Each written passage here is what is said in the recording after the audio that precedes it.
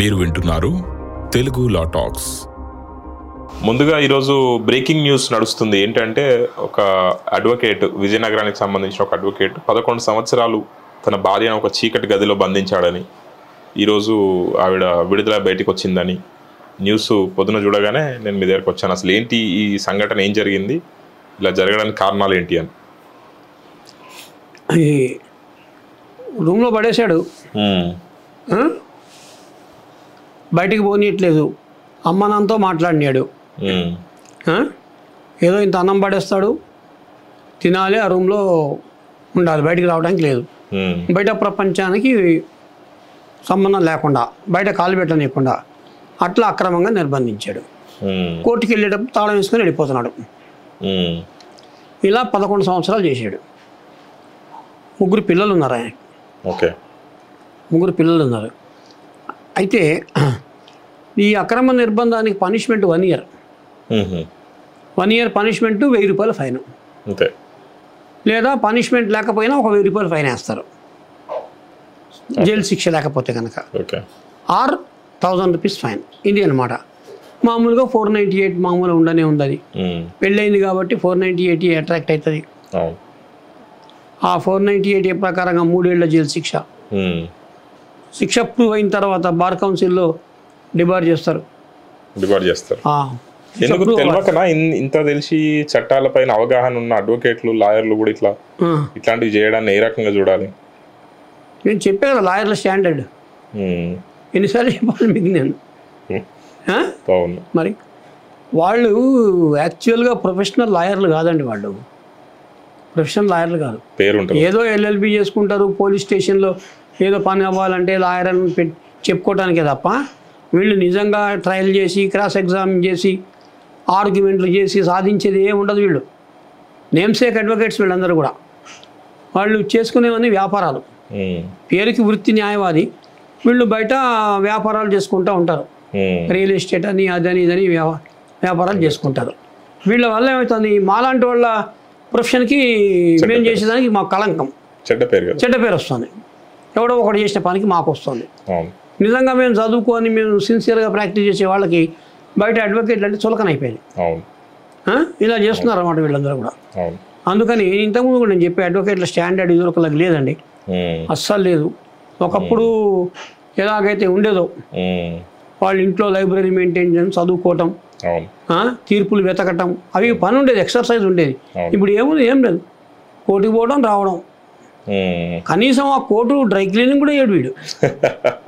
అవును, 2 ఏళ్ళు 3 ఏళ్ళు అయినా ఆ గౌన్ని కానీ కోర్టుని కానీ కనీసం డ్రై క్లీనింగ్ చేయడు.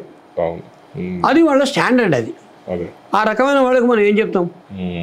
తెలుసు వీడికి అఫెన్స్ అని తెలుసు, అక్రమ నిర్బంధం నేరం అని తెలుసు. మరి అటువంటి వాడికి పని చేశాడంటే సమాజం వాడిని సావగొట్టాలి, సమాజంలో శిక్ష పడాలి వాడికి, కోర్టులో శిక్ష కాదు. ఒక్కడి గనక అలాంటి శిక్ష పడితే, ఒక మహిళలు వచ్చి, ఒక 200 మంది మహిళలు వచ్చి వాడిని బట్టలిప్పి కొడితే ఇంకోటి చేయడం మళ్ళీ ఇట్లాంటి పని భయం ఉంటుంది. ఆ భయం లేకనే ఇట్లాంటి పనులు అవుతున్నాయి. మెయిన్ అది భయం లేకపోవడం. ఏమైతుంది, మహా అయితే పెనాల్టీ చేస్తారు, అయిపోతుంది అనుకున్నట్టు. 1000 రూపాయలు fine, 1 year imprisonment, or fine up to ₹1000. So వీడిని అడ్వాంటేజ్ తీసుకొని ఫైన్ కట్టేస్తాడు 1000 రూపాయలు అంతే. 498లో కూడా అంతే. 498లో 3 years ఉంది. అది ఇప్పుడే కాదు, అప్పీల్ వేసుకుంటాడు, ఆ సెషన్ కోర్టులో అప్పీల్ వేసుకుంటాడు, అది డిసైడ్ అవ్వాలి. ఎప్పటికి కావాలి ఇవన్నీ కూడా కేసులు. ఈ లోపల బార్ అసోసియేషన్ సభ్యులు ఉండనే ఉన్నారు కదా, ఇక వీళ్ళందరూ పోయి వాడి తరఫున వకాలత్ తీసుకొని జడ్జి ఛాంబర్లోకి పోయి చెప్పి, సార్ వీడు మనోడే సార్, కొంచెం చూడండి. మొన్న వరంగల్ అవ్వాలి ఎట్లాంటి ఇన్సిడెంట్. బార్ అసోసియేషన్ ప్రెసిడెంట్లే స్వయంగా జడ్జిని కలిసి, మావాడే సార్ అడ్వకేట్, వీడు కొంచెం కన్సిడర్ చేయండి అని చెప్తారు. ఇంకెక్కడ న్యాయం జరుగుతుంది చెప్పండి? ఇట్లా ఉంటే ఇంకా న్యాయం ఎక్కడ జరుగుతుంది? మరి వాళ్ళ సంగతి ఏంటి? అవునా కదా? అట్లా ఇప్పుడు ఈ కేసులో అయితే వాళ్ళ పేరెంట్స్ కలవనీయట్లేదని చెప్పి కోర్టును ఆశ్రయించారు. మధ్యలో దిశలో కంప్లైంట్ చేసిరంట ఏపీలో. ఆ తర్వాత కోర్టును ఆశ్రయిస్తే కోర్టు ఆర్డర్ ఇచ్చింది. దాని ప్రకారం పోలీసు వాళ్ళు వెళ్ళి సర్చ్ చేసి ఆమెను బయటకు రిలీజ్ చేశారు. వీళ్ళకి కూడా కొంత ఉండాలండి. ఎందుకు విత్డ్రా చేసుకోవాలి కంప్లైంట్? అదే దిశ కంప్లైంట్ విత్డ్రా చేసుకున్నారు. ఎందుకు చేసుకోవాలి? మంచిగా చూసుకుంటా అన్నాడు కదా అని అంటాడు. ఇప్పుడు కూడా అంటాడు. ఇప్పుడు కూడా ఈ కేసుని నువ్వు విత్డ్రా చేసుకో, ఇంకా తప్పైపోయి క్షమించు అని కాళ్ళ మీద కూడా పడిపోతాడు వాడు. కరిగిపోయితే మళ్ళీ కేసు విత్డ్రా చేస్తారు, మళ్ళీ సేమ్ మనసు అంతే. మీరు నేను మన టైం వేస్ట్ అన్నమాట. ఇంకా విన్నారా? ఇప్పుడు ఇట్లాంటి సిచ్యువేషన్స్ ఎదుర్కొంటున్నటువంటి వైఫ్స్, హౌస్ వైఫ్స్, బయటికి రాని అని హస్బెండ్స్, లేకపోతే టార్చర్ చేసే హస్బెండ్స్, వాళ్ళు ఏ రకంగా ప్రొటెక్షన్ పొందొచ్చు ఇటువంటి జరగకుండా ఉండాలంటే? చెప్తా. మన గచ్చిబౌలిలో ఈ ఒక టెంపుల్ ఉంది, వెంకటేశ్వర స్వామి టెంపుల్. ఓకే. అది ఎవరిది? మన కేసీఆర్ ఫ్రెండ్ ఉన్నాడు చూడండి, మై హోమ్ రామేశ్వరం. ఓకే.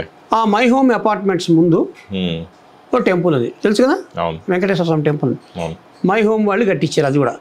అదే మై హోమ్లో మాదాపూర్లోనూ ఎక్కడో మై హోమ్ జ్యువెల్స్ అని, మై హోమ్ జ్యువెల్ అని ఒక అపార్ట్మెంట్ ఉంది. అది కూడా రామేశ్వరరావు కట్టించింది.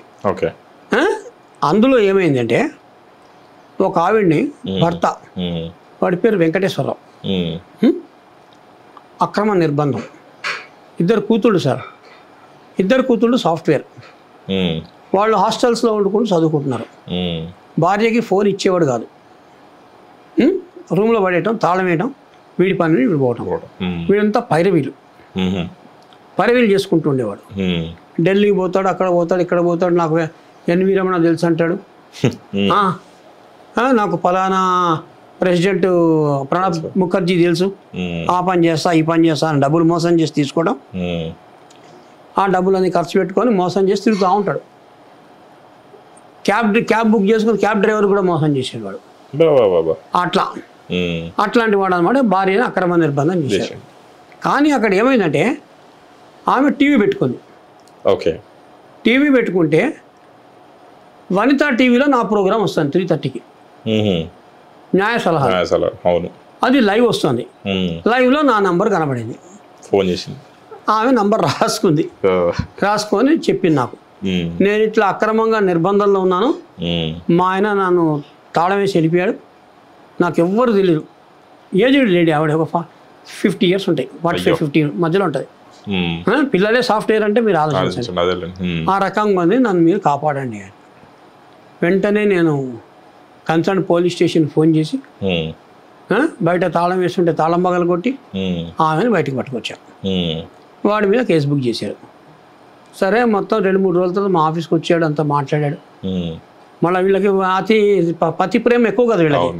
సేమ్ ఇట్లా దిశలో ఆమె విత్డ్రా చేసినట్టే ఈమె వాళ్ళకి రాసి ఇచ్చాడు, నేను మంచిగా చూసుకుంటాను అని రాసి ఇచ్చాడు.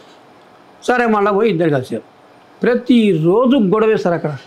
ఆమెను సావగొట్టడమే, చుట్టుపక్కల వాళ్ళందరూ చివరికి ఆ బార్ అసోసియేషన్, వాళ్ళ అసోసియేషన్ ఉంటుంది కదా, అపార్ట్మెంట్ అసోసియేషన్, దాంట్లో కంప్లైంట్, వీళ్ళని ఖాళీ చేయించారా. సరే, అక్కడ వాళ్ళు ఖాళీ చేశారు. ఇంకొక ఇల్లు వేరు, అక్కడ ఇదే గొడవ. నరకం అంటే నరకం. ఆమెకు చెప్తే వినదు. నేను ఎక్కడో ఒక ఆశ్రమంలో చేర్పించేస్తాను, హ్యాపీగా ఆశ్రమంలో ఉండిపో, ఈయన వదిలేయగలను. ఏ రోజు ఎక్కడ తింటుంటావు అందులో. పిల్లల్ని బండబూతులు తిడతాడు, ఆడపిల్లలు ఇద్దరు పచ్చి బూతులు ఆడపిల్లలతో, వాళ్ళని కొట్టడం. వీళ్ళ బాధపడలేక, నాన్న బాధపడలేక వాళ్ళు హాస్టల్లో చేరిపారు. వాళ్ళు బతుకుతున్నారు హాస్టల్లో పని చేసుకుంటూ. ఎట్లా ఉంది? పెళ్లి సంబంధం చూస్తే పెళ్లి సంబంధం చెడగొడతాడు వచ్చి. అయ్యో, ఎందుకంటే వాళ్ళకి పెళ్ళి వెళ్ళిపోతే వీడికి జీతం రాదు, వీడి దగ్గర జేబులో డబ్బులు ఉండవు, అందుకని వాళ్ళకి పెళ్ళిళ్ళు అవ్వకూడదు. ఇలా సతాయించే వాళ్ళు ఎన్ని వందల మంది ఉన్నారు సార్, వందల మంది ఉన్నారు. ఈమె కూడా ఏం చేసి ఉండాల్సింది, ఏదో ఒక నంబర్ తీసుకొని 100 నెంబర్ చేసి 5 నిమిషాలు వస్తారు సార్ పోలీసులు. 100 నెంబర్ డయల్ చేస్తే 15 నిమిషాలు పోలీసులు వస్తారు. మరి అట్లాంటిది చేసుకోవాలి కదా, కేకలన్నా పెట్టాలి కదా కనీసం. రూమ్లో 11 సంవత్సరాలు అంటే మరి ఏంటిది చెప్పండి. గట్టిగా అరిచినా చుట్టుపక్కల వాళ్ళు ఎవడో ఒకటి చూస్తాడు. ఇలాంటి అక్రమ నిర్బంధం గుంటూరులో కూడా అయింది. ఒక ముసలాయన్ని కొడుకేమో IAS ఆఫీసర్, లాస్ట్ టైం చెప్పే కదా, తాళం వేసాడు, బట్టలు కూడా లేకుండా పడేసాడు వాడిని, కనీసం డ్రైవర్ కూడా లేదు, నగ్నంగా పెట్టేసి ఏదో ఇంత టైంకి ఇంత అన్నం పెట్టడం, సంతకం చేస్తావా చస్తావా ప్రాపర్టీ కోసం. వాడు భరించలేక ఓ రోజున జంప్ అయిపోయాడు వితౌట్ డ్రెస్. బస్ ఎక్కేసాడు. బస్సులో డ్రైవరు నిర్గంతపోయాడు వీడిని చూసి, ఈ అవతారం చూసి. ఇలాంటి వాళ్ళు ఎక్కడెక్కడెక్కడ కొన్ని బయటకు వస్తాయి, కొన్ని రావు. కాబట్టి వీళ్ళందరికీ మనం ట్రైనింగ్ ఎట్లా చేయాలంటే, దిశ ఉంది ఇప్పుడు, దిశలో ఒక టోల్ ఫ్రీ నెంబర్ ఇచ్చారు. ఆ టోల్ ఫ్రీ నెంబర్కి కాల్ చేయండి, ఇమ్మీడియట్లీ పోలీసులు వస్తారు కదా. మీ దగ్గర ఫోన్ లేదు, కనీసం పక్క వాళ్ళు ఎవరైనా కనబడితే చెప్పండి, ఇట్లా నన్ను అక్రమంగా నిర్బంధించాడు, ఈ నెంబర్ చేసి పోలీసులు రమ్మనండి, వస్తారు కదా. లేదా వాళ్ళ అమ్మ నాన్న ఏం చేస్తున్నారు, వాళ్ళన్నా పోలీస్ కంప్లైంట్ ఇవ్వచ్చు, వాళ్ళు ఎందుకు ఇవ్వలే చెప్పండి. ఒక 10 రోజులు అమ్మాయి రాకపోతే ఇంటికి, కాంటాక్ట్ లేకపోతే కంప్లైంట్ ఇవ్వరా? ఇవ్వాలి కదా. ఇవన్నీ కొన్ని అసాధారణంగా కనబడుతున్నాయి. 11 సంవత్సరాలు అట్లా ఉందంటే కొన్ని అసాధారణ పరిస్థితులు. ఒక్కసారి దిశ కంప్లైంట్ చేస్తే పోలీసు వాళ్ళు వచ్చారు, వస్తే మీకు సర్చ్ వారెంట్ లేదని రిటర్న్ పంపించారంట ఆయన. అడ్వకేట్ సర్చ్ వారెంట్ లేకపోతే తెచ్చుకుంటారు సర్చ్ వారెంట్. ఇప్పుడు టైం పట్టింది, ఇప్పుడు అయ్యింది అది 11 ఏళ్ళ టైం సర్చ్ వారెంట్ తెచ్చుకోవడానికి. పోలీసులు అట్లాగే ఉందండి అక్కడ ఆంధ్రాలో. తెలంగాణ అట్లాగే ఉంది, ఆంధ్ర కూడా అట్లాగే ఉంది. చాలా క్రిటికల్గా ఉంది పరిస్థితి. మాలాంటి వాళ్ళకే ఇబ్బందులు ఉన్నాయి. ఇక మా మామూలు వాళ్ళ పరిస్థితి ఏంటండి? నేను అమర్పేటలో కంప్లైంట్ ఇచ్చా, సార్ ఇద్దరు ఇట్లా వచ్చారు, నాకు మోసం చేశారు, ఈ రకంగా చేశారు, కంప్లైంట్ ఇచ్చాం. వాళ్ళని పట్టుకొచ్చారు, కావాలంటే వాళ్ళతో అపాలజీ రాయించేస్తాం సార్, విత్డ్రా చేసుకోండి, ఇది అడ్వైస్ నాకు. ఇక్కడ అవటాలి అని చెప్పి మళ్ళీ నేను సైబర్ క్రైమ్కి వెళ్ళి సైబర్ క్రైమ్లో ఇస్తే అప్పుడు ఇమ్మీడియట్లీ ఎఫ్ఐఆర్ ఇచ్చారు. ఇప్పుడు మమ్మల్నే గోల్ చేస్తారు వీళ్ళు. ఏమండి అంటే కోర్ట్ టైం దగ్గరికి ట్రై చేస్తారు పోలీసు వాళ్ళు, మళ్ళీ ఎఫ్ఐఆర్ చేయడం, కోర్టుకి వెళ్ళడం. ఇప్పుడు కనుక నువ్వు చేయకపోతే రేపు పొద్దున ఫ్యూచర్ ఇంకా డేంజర్ ఉంటుంది. ఎన్నో సందర్భాల్లో ఒకళ్ళు వచ్చి కంప్లైంట్ ఇస్తారు, సార్ మా భర్తతో నాకు ప్రాబ్లం ఉంది, యాక్షన్ తీసుకోరు. ఈమె సూసైడ్ చేసుకున్నప్పుడు ఆ ముందు ఇచ్చిన కంప్లైంట్కి ప్రామినెన్స్ వస్తుంది. సరి అయిన టైంలో స్పందించకపోతే కొన్ని విపరీతమైన అనర్థాలు జరుగుతాయి. అందుకని ఆ టైంలో వాడు స్పందించాలి, రియాక్ట్ అవ్వాలి అట్లా. సో ఇప్పుడు ఇటువంటి కేసెస్లో పీడింపబడుతున్నటువంటి మహిళలు, ఇంట్లో నిర్బంధించిన భర్తల చేత నిర్బంధించబడిన వాళ్ళు ఉంటే ఏం చేయొచ్చు? వాళ్ళు వెంటనే అందుబాటులో ఉన్న పోలీసులకి 100 నెంబర్ డయల్ చేయండి, లేకపోతే 1090 కొన్ని హెల్ప్ లైన్ నంబర్స్ ఉన్నాయి, హెల్ప్ లైన్ నంబర్స్ డయల్ చేయండి. లేదా కొన్ని మీడియా సెంటర్స్ నంబర్స్ రాసి పెట్టుకోండి మీరు. ఫర్ ఎగ్జాంపుల్ ఈటీవీ ఉంది, ఎన్టీవీ ఉంది, TV9, ఇలాంటి నంబర్లు రాసి పెట్టుకోండి. రోజు స్క్రోల్ అవుతుంటాయి సార్ ఇవన్నీ కూడా. ఏదో ఒక నంబర్ రాసి పెట్టుకోండి, రిపోర్టర్కి చెప్పండి నా పరిస్థితిలో ఉన్నది. మీరు పోలీసుల్ని పిలిపించుకోలేదు, వాళ్ళు మీరు కనీసం డయల్ చేసి మిమ్మల్ని రమ్మంటారు అట్లా. ఇలాంటి ఒకటి విజయవాడ ఇబ్రహీంపట్నంలో జరిగింది. ఒక లేడీ హస్బెండ్ ఇట్లాగే అంత గోల్డ్ గీళ్ళు అంతా లాగేసుకొని కూతుర్ని తీసేసుకొని ఆ అమ్మాయిని ఒక్కదాన్ని రూమ్లో పెట్టి పడేశారు. ఆ అమ్మాయి ఏం చేసింది, నేను చెప్పినట్టుగా 130 న్యాయ సలహాల్లో ఫోన్ చేసింది నాకు ఫోన్ చేసి నాకు లైవ్లో ఆన్సర్ చెప్పా. ఈ ప్రోగ్రామ్ ఇబ్రహీంపట్నం పోలీసులు విన్నారు అప్పటికప్పుడే లైవ్ కదా. వినంగానే వాళ్ళు మనిషిని పంపించారు ఇబ్రహీంపట్నం ఇంటికి, నేను చెప్పిన ఇంటి అడ్రస్కి. రోజు లాకలో ఉంది ఆమె, లాక్కేస్తుంది.